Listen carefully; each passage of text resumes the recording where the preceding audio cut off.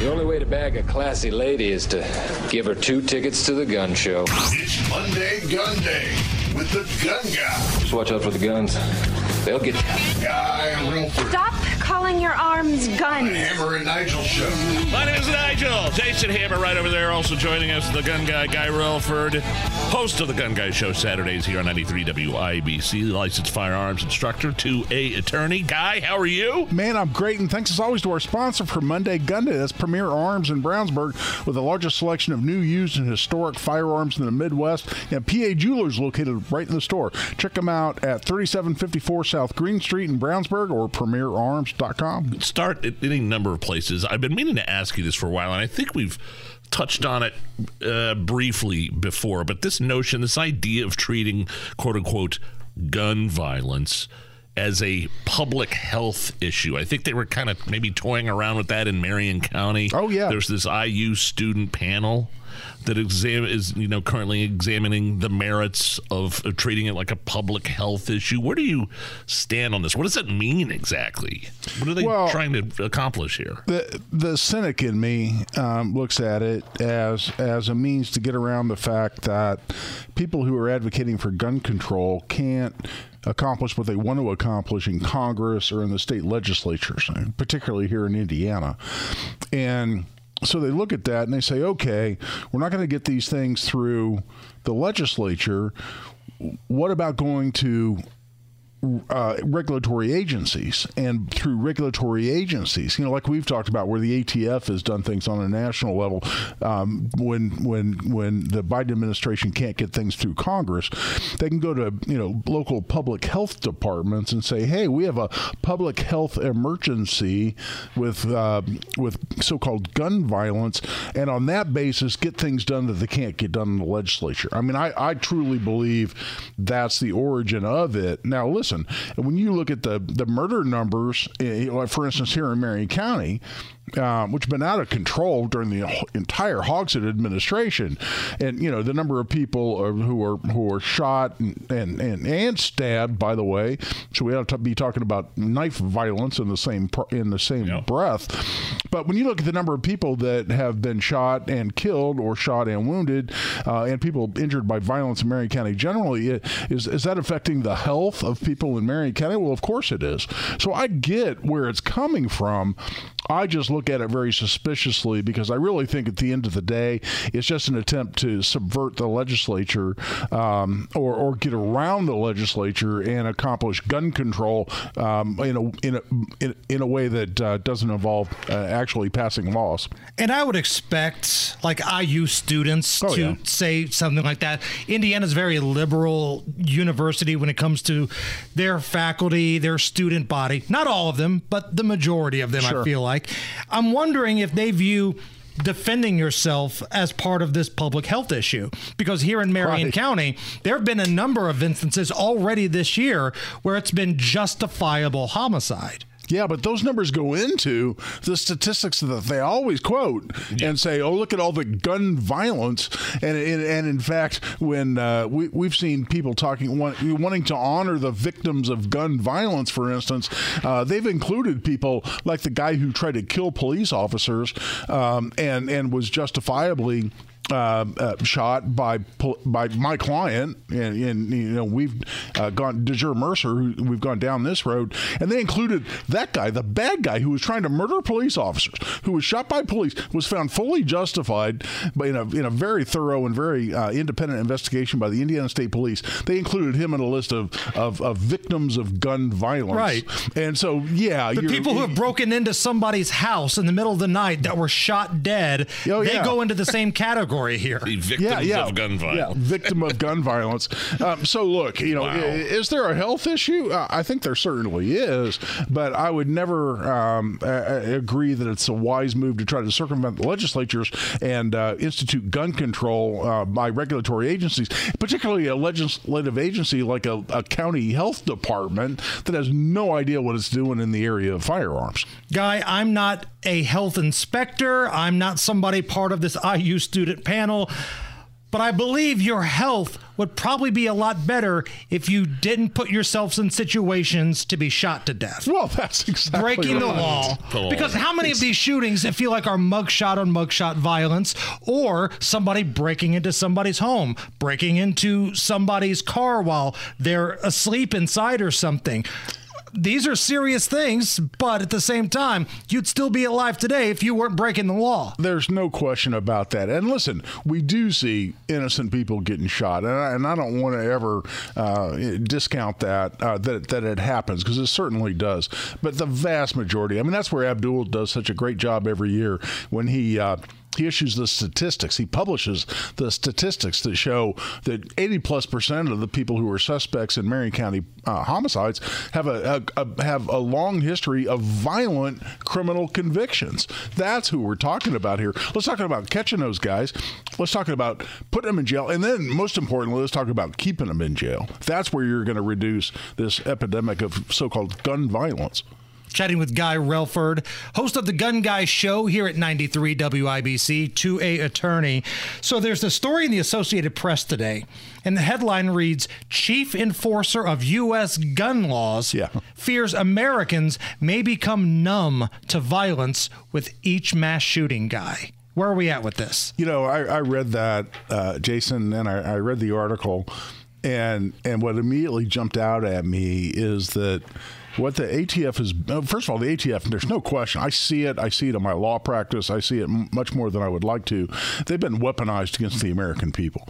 And they're trying to get done what the Biden administration can't get done in Congress, which is restricting the rights of law-abiding citizens. Now, do they play some legitimate role on enforcing our gun laws against bad people? I'm sure they do. But I see it on the other side. And so when I read that, not only that headline, but that article, I looked at that as saying, you know what this guy's really saying? He's saying that we've repeatedly now had mass shootings that just don't support the narrative. We've had mass shootings. You know, when a trans woman, trans man, I don't know what the nomenclature is. I always screw that up.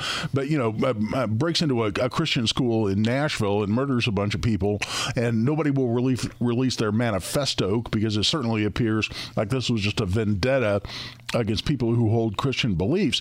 That doesn't really support the narrative, you know. And right. And you know, when we have minorities in Kansas City shoot up the celebration after the Super Bowl win by the Chiefs, and again, it's people, juveniles who illegally had a gun. One of them stole their gun. Right. And on that basis, you know, these same people come out and advocate for an assault weapon ban. What? Excuse me? What law would have been in place that would have prevented that guy stealing a gun and being a knucklehead with it? That's right. He stole a handgun, and using a stolen handgun gets into a shootout with another juvenile delinquent, and they wound a bunch of innocent people. And on that basis, they want to institute gun control. So when he says, you know, I fear we're becoming numb to these. No. I fear what your agenda really is to use these mass shootings to promote your gun control agenda. And when the facts of the particular shooting doesn't match your agenda, right, then you suddenly go, wow, these aren't working out to our advantage quite like we want them to, and isn't that a shame? And I think that's horrible. I think that's despicable. And I think that's exactly what this guy's really feeling in his heart, although he'd never admit it in public. And the American public isn't stupid. Right. Some of them are, but for the most part, Nigel's a little iffy on it. What is it, 84 million people? Yeah, right. They see the media coverage, right? When the shooter went into the bowling alley in the northeast part of the United States, that happened to be somebody that had Donald Trump stuff on his social media feed. We knew everything about that guy that night. But like you said, when it's the Nashville shooter, when it's any number of these trans shooters, and there's a lot of them, all of that stuff is kept on the lowdown. It's locked up. When the Bernie bro shot up the congressional baseball game, you know, and wounded leadership members, Senator Scalise, how much did you hear about that guy? How much did you hear about that? He had Bernie propaganda posted he all worked for their over his social campaign. media. Right. And who hears about that guy? So it's whether the shooting matches up to their agenda or not. When it doesn't, they're lamenting the fact of, oh, we're becoming numb. No. You just can't manipulate every one of these into supporting the pre-existing agenda that you already had. All right, let's talk about what's happening inside the Indiana State House. You've been a part of some big hearings, some debate going back and forth here. Where are we at on a couple of different things? Well, we've had a good week. This last week in the Indiana General Assembly, we had two bills that have already passed the House. So now the challenge is getting them through the Senate. And I got to tell you, in Pro 2A bills are always a little tougher to get through the Senate than they are in the House. And this is House Bill 1084 that would prohibit the use of these credit card codes specific to purchases at gun stores. And I absolutely believe that these were created, and they just were created in September of 2022 by the International Organization for Standardization, which creates these codes for credit card transactions. I think it's a means of the financial industry to discriminate against gun stores. Okay, so talk to me in layman's terms here. Let's just say I bought another weapon, which may or may not have happened a couple weeks ago. Like, may or may not have happened. Under that? Like, would I be flagged by some companies or what? Yes, and because what it is when you use your credit or debit card, there's a code that's created that shows what kind of transaction that is, what kind of a retailer you're using that at. So it can show up as food, it can show up as right now sporting goods or general retail. So for instance, I mean, I can go in and look at a report that says, Mrs. Relford spent 65% of her expenditures last month in clothing stores, right? And I can go, look, honey. Totally believable. Yeah. And that's just an example. Well, they created this new code, though, specific for gun stores. Right now, when you go in and use your credit or debit card at a gun store, it shows up as either general retail or sporting goods. But they want to create a new one for gun stores. And knowing the ATF, they probably want to put bloodthirsty murderer on it. Yeah, right. And this was urged, by the way, the creation of this new code was urged on this organization by gun control proponents. I mean, we're talking about the Brady campaign and Moms Demand Action and these folks and some very anti-gun folks in Congress, and they did that. And there's been a long-standing, and you guys and I have talked about this before.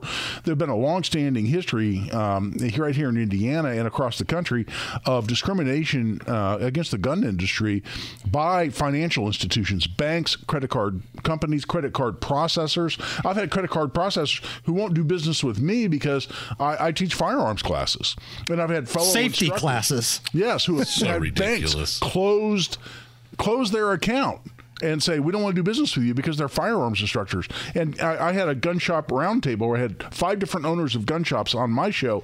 I said, how many of you guys have had a bank or a credit card company refuse to do business with you? Every single one of them, their hands shot up. And really? Some of them that said multiple times. So this isn't some sort of conspiracy theory or maybe it's happened to 1, maybe 2 people. This is a thing. This is pervasive. And it's part of what I think was a campaign announced and pushed by the Obama administration in 2013 called Operation Choke Point. And what this was the government putting pressure on financial institutions to discriminate against the gun industry. Again, trying to put the gun industry out of business, in my mind, and accomplish what they can't accomplish in Congress. So I think this is in furtherance of that whole program. And so Senate or House Bill 1084 passed the House.